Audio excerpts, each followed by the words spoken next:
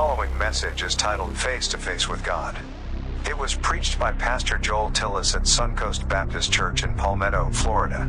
For more information, visit suncoastbaptistchurch.org. The Bible says in Genesis chapter 32, verse number 30, "And Jacob called the name of the place Peniel, for I have seen God face to face, and my life is preserved." Note again, if you will, "And Jacob called the name of the place Peniel, for I have seen God face to face, and my life is preserved." Jacob had stolen his brother's inheritance.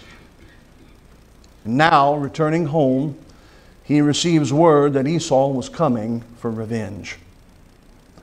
21 years had passed since that family split, since that division between those brothers. But though it had been 21 years, Esau had not forgotten. And Jacob could not outrun his past sins. Judgment was coming. But there, in that night, in the valley alone, worried about Esau, Jacob met God. Fearing Esau, he faced God, and his life would be saved. His life would be spared, and he would be forever changed because he came face to face with God. The God he had heard about, the God he was familiar with, the God he had even talked to from time to time, now became the most important reality in his life. And what saved Jacob and what changed his life was a face-to-face encounter with Almighty God. Ladies and gentlemen, that is what salvation is. Salvation is not praying a prayer or signing your name on a card or being baptized in some baptistry or going through some emotional event or turning over a new leaf. Salvation is coming face to face with God. Salvation in Christ is a life-changing event that reshapes and redirects the entire being of a person. When Jacob came up out of that valley, he was a different man, never to be the same. Amen. And when a man or a woman or a young person encounters God face to face, they are never the same. Amen. I ask you one simple question this morning. Not if you're a Baptist. Not if you're a conservative. Not if you're a member of the NRA. Not if you're a red-blooded American that loves this country, and I don't ask you any of that. My question is, judgment is coming. And have you seen God face to face? Let's go to the Lord in prayer. Father, I pray now that you would help me to say the things that should be said and nothing that should not. I pray that there would be a stillness in this room. I pray that there would be an uncomfortableness in this room. I pray, dear Heavenly Father, that every single person in this room that does not know Christ as their Savior would not leave without trusting in Jesus. And I pray that every Christian in this room would catch a new vision of what we're doing. Not church building, not even fighting for our country, but standing in the gap for souls that must see God face to face or face hell. Father, bless this message for this time. In Christ's name I pray. Amen. What does it mean to see God face to face? What does that mean? I could stand here and elaborate on that for hours and hours and hours on end. But let me narrow that down to 3 simple statements of truth. What does it mean for a man or a woman or a boy or a girl to come face to face with God and be saved? To have their life changed, the entire course and direction of who they are so radically changed and altered that they are never the same person. What does it mean to come face to face with God? Let me say to you, first of all, that to come face to face with God, it means that the problems that you and I worry about and that often take center stage in our life, they become secondary to the one great problem that each of us face, and that is our coming day of judgment with God. In other words, all of the things that we think, whether they be political or whether it be health or maybe it might be something else going on, all of those begin to fade into the background because a man or a woman who has come face to face with God realizes and recognizes that one day they will stand, you will stand before your Creator and give an account of yourself. That is the biggest thing facing anybody in their eternity, that you will meet your Creator and give an account of yourself. The Bible says in the book of Romans, so then every one of us shall give an account of himself to God. You won't have your mom and dad there to help you and to justify you if you're a teenager. You won't have your spouse there to help you and to justify you. You won't have the preacher there to thumb through the Bible and come up with a Bible verse. There will be nobody but you and God face to face. That is what hangs over the head of every single person in this room. A day, maybe today, maybe tomorrow, maybe 10 years from now, but sometime the Bible says it is appointed unto men once to die, and after that, the judgment. You have an inescapable date with God. You have an inescapable moment in eternity when you will face God and be judged. And beloved, that is the most important thing. And in all the religious world today and in all of our world, we have allowed that to be pushed off into the corner. And this morning there are churches that are worried about a lot of things. Some of them are good, some of them are not. Some of them are serious and some of them are not. But I don't care whether it's cancer or the next election. All of those are secondary because they're all temporal. Facing God and the ramifications of that judgment, sir, are eternal. Amen. And a man or a woman that has come face to face with God, who has truly been saved, there was a time in their life when they realized there is absolutely nothing of more importance than to make sure that I'm ready to meet God. Amen. Not long ago, I was asked to go preach a funeral. I had to fly up to Philadelphia and then cross over the river in the Delaware into New Jersey. And that's a double whammy. That's Sodom and Gomorrah for a boy from North Carolina. But Brother Rich had worked a deal and we'd had some stuff and I got to fly first class. You talk about fancy pants. Not back there with the little people. Not having to search where to put my bag because people don't follow the rules about how the size of their carry-on should be. Not back there with the riffraff. I'm in first class. I don't get the stale cookies and peanuts and pretzels that are actually just mulch. I don't get that. I get the service in first class. I get to spread out and look fancy. And so I did, man. I got there and sat down. I was row 1, seat F or D, right up next to the window. Man, I was as fancy as it could get. And I sat there and they're doing stuff. And Mr. Tillis, may we take your coat? Why, yes, you may. Please do. Oh, yeah.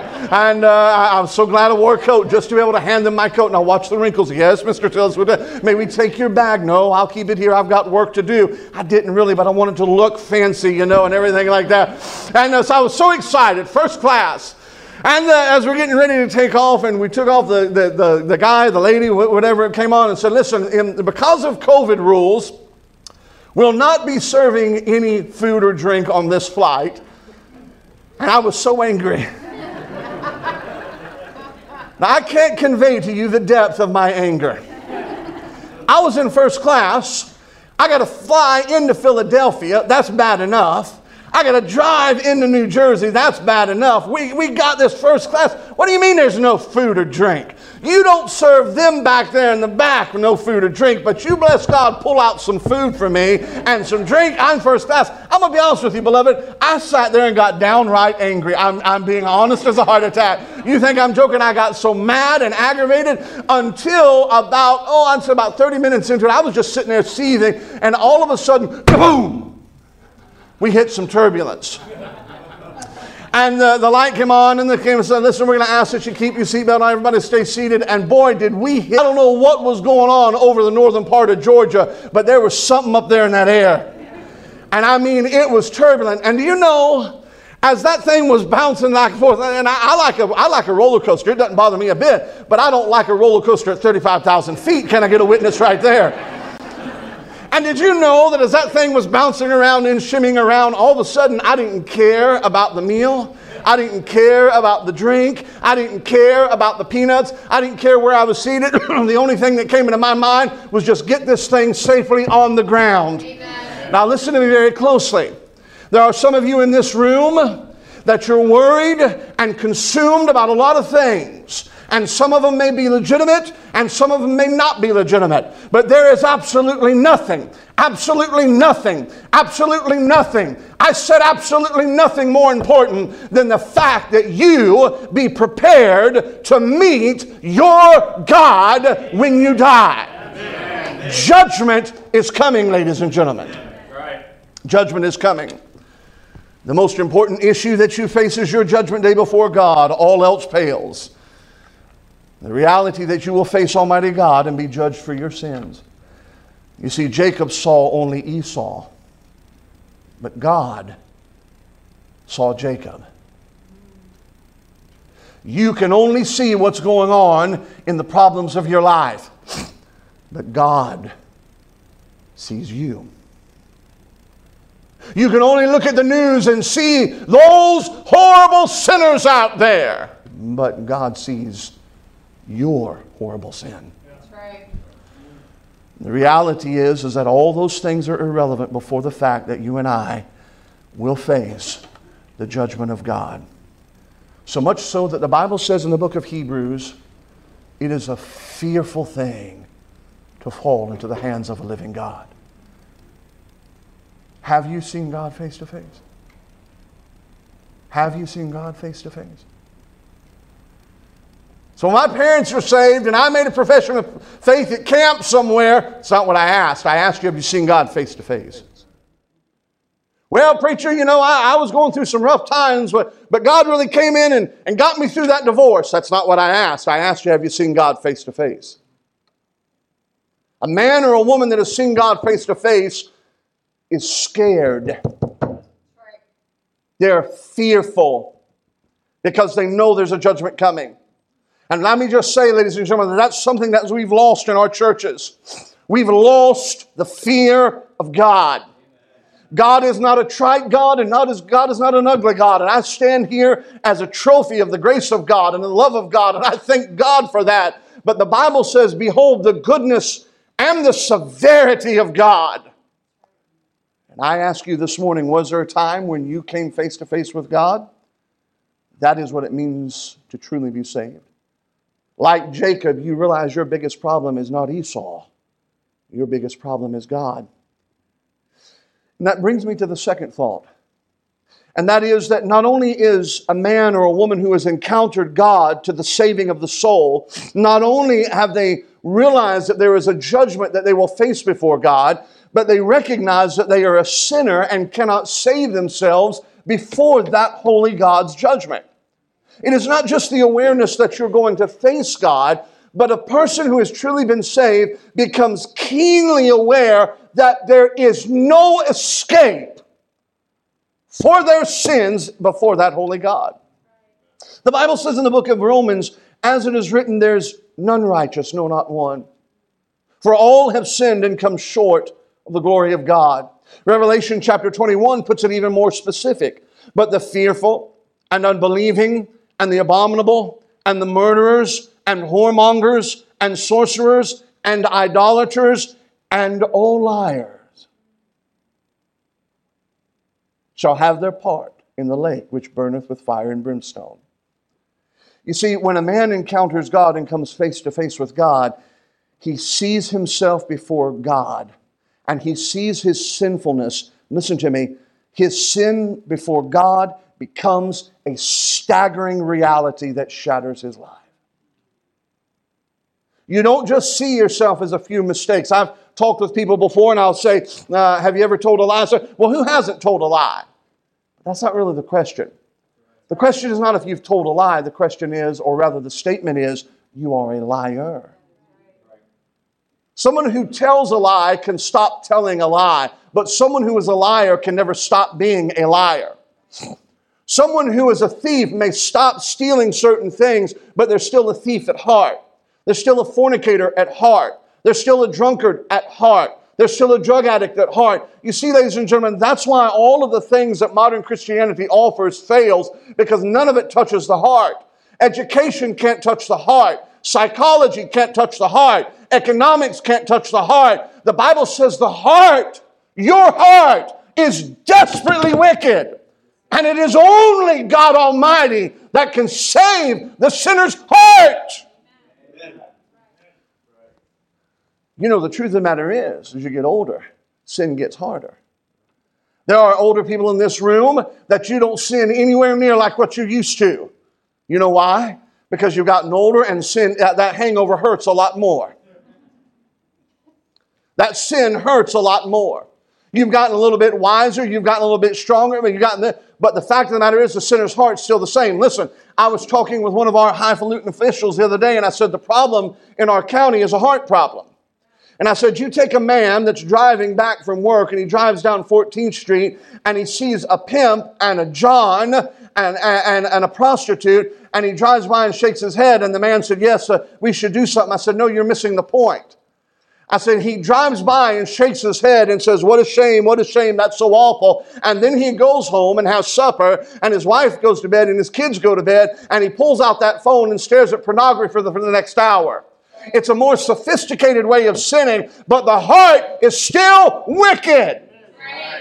And you might not do the same sins you used to, but ladies and gentlemen, a man or a woman who has encountered God, they are shocked by their sin. The weight of their sin is heavy. They don't just feel that they've made some mistakes. They say like Paul, woe is me. That is the mark of a man or a woman who has encountered God. I remember years ago I was preaching in a church in Orlando, and when I finished preaching, the pastor gave the altar call and prayed just as I am, and nobody came, and he felt self-conscious and wanted more people to come, and finally there was a little teenage girl. Maybe she was 14, 15, 16, got out about halfway back in the sanctuary and started walking down the aisle, was kind of smiling and chewing gum, and I didn't say anything. When she walked all the way down, just kind of smiled and was chewing gum, even blew up, yeah, signed it, and said, this young lady's come and trusted Christ as her Savior. And I sat up there on the platform and I didn't say a word. Wasn't my church, wasn't my call, wasn't my direction, but I thought in my mind, God have mercy on her. She's no more saved than Adolf Hitler. You don't pop bubble gum when you come to God. You don't smile when you come to God. Beloved, I know this is not a popular message. We may not have it. Might be preaching just to me and my wife here before too long. But the God of this Bible is still the God that's on the throne today.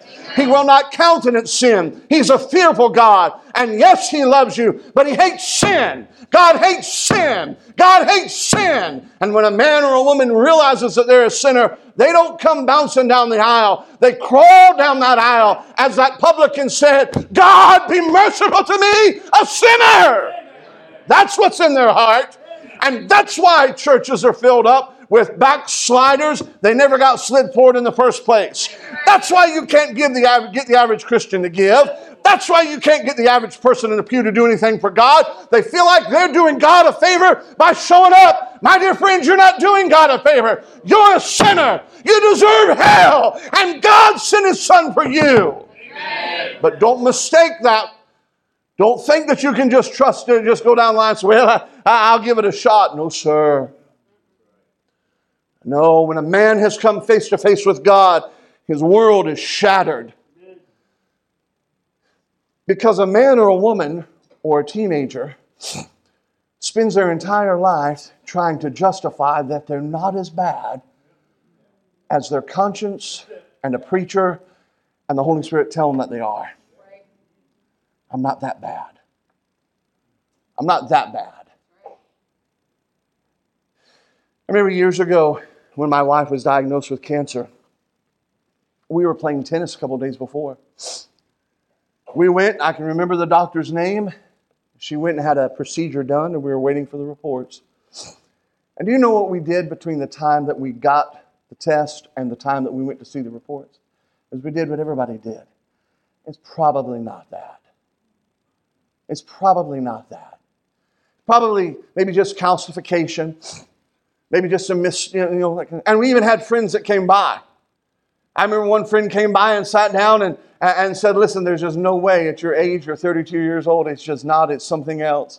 But I'm going to tell you something. If you pulled my wife aside this morning and asked her, she'd tell you that before she even went and had the test, there was something way deep down in her heart she felt, and this is cancer. But we spent the next 3, 4, 5 days convincing ourselves 6 ways to Sunday it had to be something else. But when we sat in that room, and that doctor took that x-ray and stuck it up there and took his pen out and tapped that screen and said, you see that? You see that? You see that? Ladies and gentlemen, the weight of the world came crashing into that room. Nothing else mattered. Nothing else was concerned. We recognized that we had a problem that we could not escape. Hear me this morning. I'm glad you come to Suncoast Baptist Church. I'm glad you like me. But you're not looking at a political preacher. You're not looking at a cause preacher. You're looking at a preacher of the gospel of Jesus Christ. And you may like my conservative views and die and go to hell unless Jesus Christ is your Lord and Savior.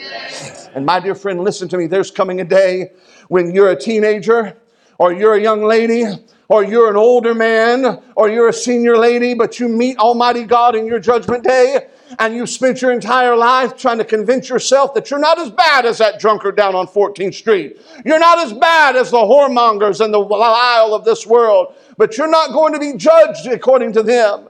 You will be judged by God's standard of righteousness. And you can justify yourself decade after decade after decade after decade.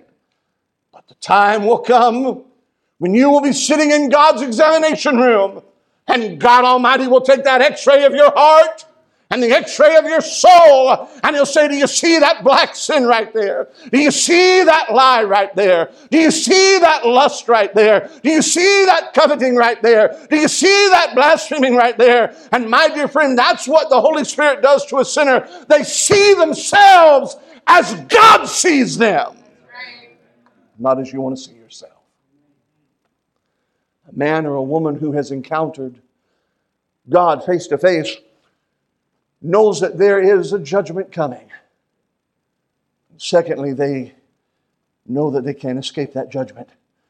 They see God, they see themselves as God sees them. Have you seen God face to face? Maybe you didn't say it quite the way that I said it. Maybe you didn't have the boisterous emotions, but somewhere in the caverns of your soul, there was a day, there was a time, there was a moment in your life when you realized, I'm going to have to face God. And when I face God, I'm a sinner. There's no escape. There's no dipping or getting around it. The x-ray has been taken. The facts are in. And I'm a guilty, godless, hell-bound sinner. That's what a man face to face with God has had. But lastly, let me say that a man or a woman that has come face to face with God, they not only know that there's a judgment of God, they not only know that they're going to fail that judgment, but may I say to you, coming face to face with God means that that sinner flees to Jesus as the absolute and only hope for salvation. Jacob was trying to hold on to everything that he had.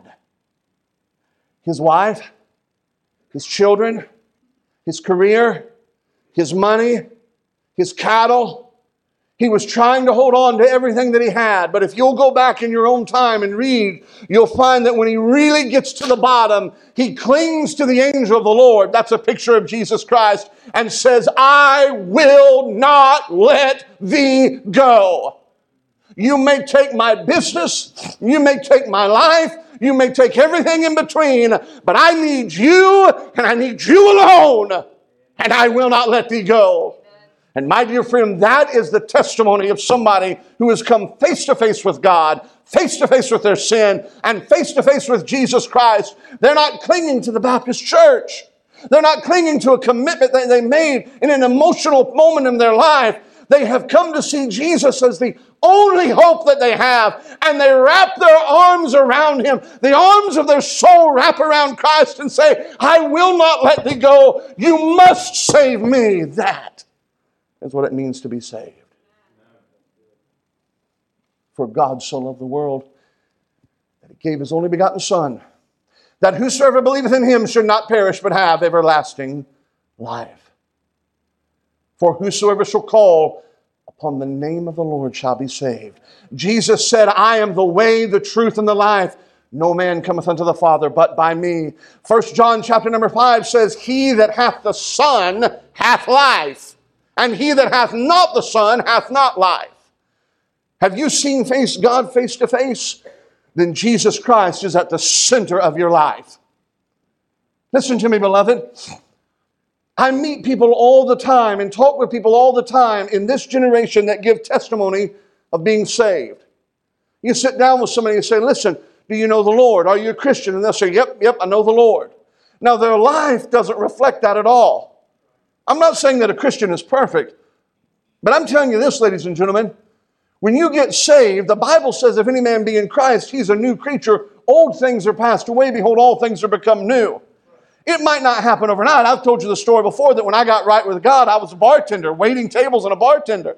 It was nothing for me. I'd just soon go and grab a bottle of bourbon, early times, and Jack Daniel's, Southern Comfort. I'd just drink a bottle of that, had no problem whatsoever. When I got right with God, I had a Bible that I had stolen from a hotel room somewhere, a hardback Gideon Bible. And boy, when I got right with God, I went home, Bible in one hand and a fifth of whiskey in the other, and sat down getting right with God. And you know that I've told you before that just didn't work. I didn't have to go to a Bible study program. I didn't need a small group. I didn't need any of that. I had the Holy Spirit on the inside. And when I was reading that Bible and I took a drink, the Holy Spirit in my heart said, no! That's right. I tried it a second time and he said it a little bit louder. I thought, you know what? I don't think the Lord's a bourbon man. I don't think he wants me drinking whiskey or bourbon. So I did the next best thing. Next night I went home and I got me a 12-pack of beer. I thought, well, I'm not going to do cheap. I got some expensive beer. I'm a Christian now. I can't do that Pabst Blue Ribbon stuff. And some of you back here know exactly what I'm talking about. It's a Baptist church. You know, when I started drinking that beer, the Holy Spirit said no again. Well, he did turn water into wine. That's what I thought. And a couple days later, I thought, well, I'm going to go home and read my Bible. I'll get me a big old bottle of wine. Not going to get that cheap stuff now. And the Holy Spirit said, no. You know, I didn't have to have anybody tell me. I got saved and the Holy Spirit of God took up residence. And when I thought, you know what, let me just get me some Dr. Pepper, the Holy Spirit said, that dog will hunt right there. Amen. You can read your Bible and drink Dr. Pepper all you want. The doc might not like it, but I'm for it. Amen. God bless you. What happened? I got saved. I got born again. I saw God's judgment. I saw my sin. And when I ran to Jesus Christ, nothing else mattered. Not money, not fame, not anything else that the world has to offer. I didn't care what my friends thought. I didn't care what my buddies thought. I knew that I needed a Savior, and I fled to Jesus Christ. And in my heart, in so many words, I said, I will not let thee go. And the great thing about it was, even if I tried to let go, when I came to Jesus, he said, I will never let go. I will never leave thee nor forsake thee. That, ladies and gentlemen, is what it means to come face to face with God. It means that Jesus is at the center of your testimony. And I hear people testify all the time. They talk about how they had an emotional experience. Or they talk about something that happened at a camp. Or they talk about a prayer that they prayed. Or a feeling that they had. But it lasts that long. And they walk out the door and do their own thing. Brother, if you can talk about your testimony of salvation for more than 2 or 3 or 4 or 5 minutes and you can't get to Jesus Christ, you don't have New Testament salvation. Brother, when that thief on the cross died that day and he said, Lord, will you remember me? And Jesus said, today shalt thou be with me in paradise. I have a funny feeling maybe that he might have even died before Jesus did. And when he came knocking at the gates of paradise, there might have been somebody standing there and said, hey, what are you doing here? We know that you're a thief, and we know that you're a liar, and we know that you're a drunkard, and we know that you're a fornicator. What are you doing here? What have you got to bring? And maybe he had a little token of prophecy and quoted that precious hymn that says, in my hand. No price I bring, simply to the cross do I cling. I'm here because that guy up there on the cross, I believe he's Jesus. I believe he's the Savior of the world. I believe he's the Lamb of God. I believe he's the bread of life. I believe he's the water of life. I'm trusting in him to save my soul. And those pearly gates of paradise swung wide open, and that thief was just as welcome as Joshua. That thief was just as welcome as Moses. That thief was just as welcome as Abraham. Why? Because it's not Moses, and it's not Abraham, and it's not Joshua. It's Jesus Christ that is the Savior of the soul. Amen. And when you die, he won't say to you, were you a good man? Were you a conservative man? Did you vote, ma'am? Did you go to Suncoast? No, when you die, the question will be, what are you clinging to? And any answer other than Jesus is certain damnation. Well, my parents are saved. Can't cling to them. My husband is saved. Can't cling to him. My wife drags us to church and I come and I bear with it and I was... No, can't cling to her. You and God face to face and your sins. And it's Jesus or damnation. Only Jesus can pay your sin debt with his precious blood. Only Jesus can change your sinful heart with his precious blood. Only Jesus can free you from sin's bondage with his precious blood. That night when the death angel came, there in Egypt, as those Hebrew families huddled in their home, and the moans of a nation facing the judgment of God begin to reverberate up. I imagine maybe some of those children and even a wife got a little nervous and said, Daddy, I can hear the screams. Daddy, we're going to be okay. And that daddy was able to square his shoulders up that night and say, we'll be okay. Because we have the blood of the Lamb on the doorpost. And God gave us a promise, when I see the blood, I will pass over you. And my dear friend, I've preached funeral after funeral after funeral. I've been in the room as people have died and drawn their last breath. I've stood in ICU unit rooms where people have clawed at eternity and tried to escape their destiny.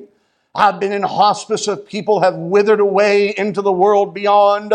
And I'm going to tell you something, ladies and gentlemen, when your day comes, and you might be the strongest and most healthiest man in this room, you might be the strongest and most healthiest woman in this room, but there'll come a day when if it's not me, it'll be another pastor that will stand over your body. But all that we will have to say at that point will be irrelevant, because it's not where your body is, it's where your soul is. And when God's angel comes to your soul, the question will not be, are you a Baptist? The question will not be, are you a member of the NRA? The question will not be, are you a good person? The question will be, do you have the blood of Jesus Christ to cleanse your soul? Teenager, have you seen God face to face? Ma'am, have you seen God face to face? Sir, have you seen God face to face? Senior, have you seen God face to face? Have you encountered God in a saving way that changes your life?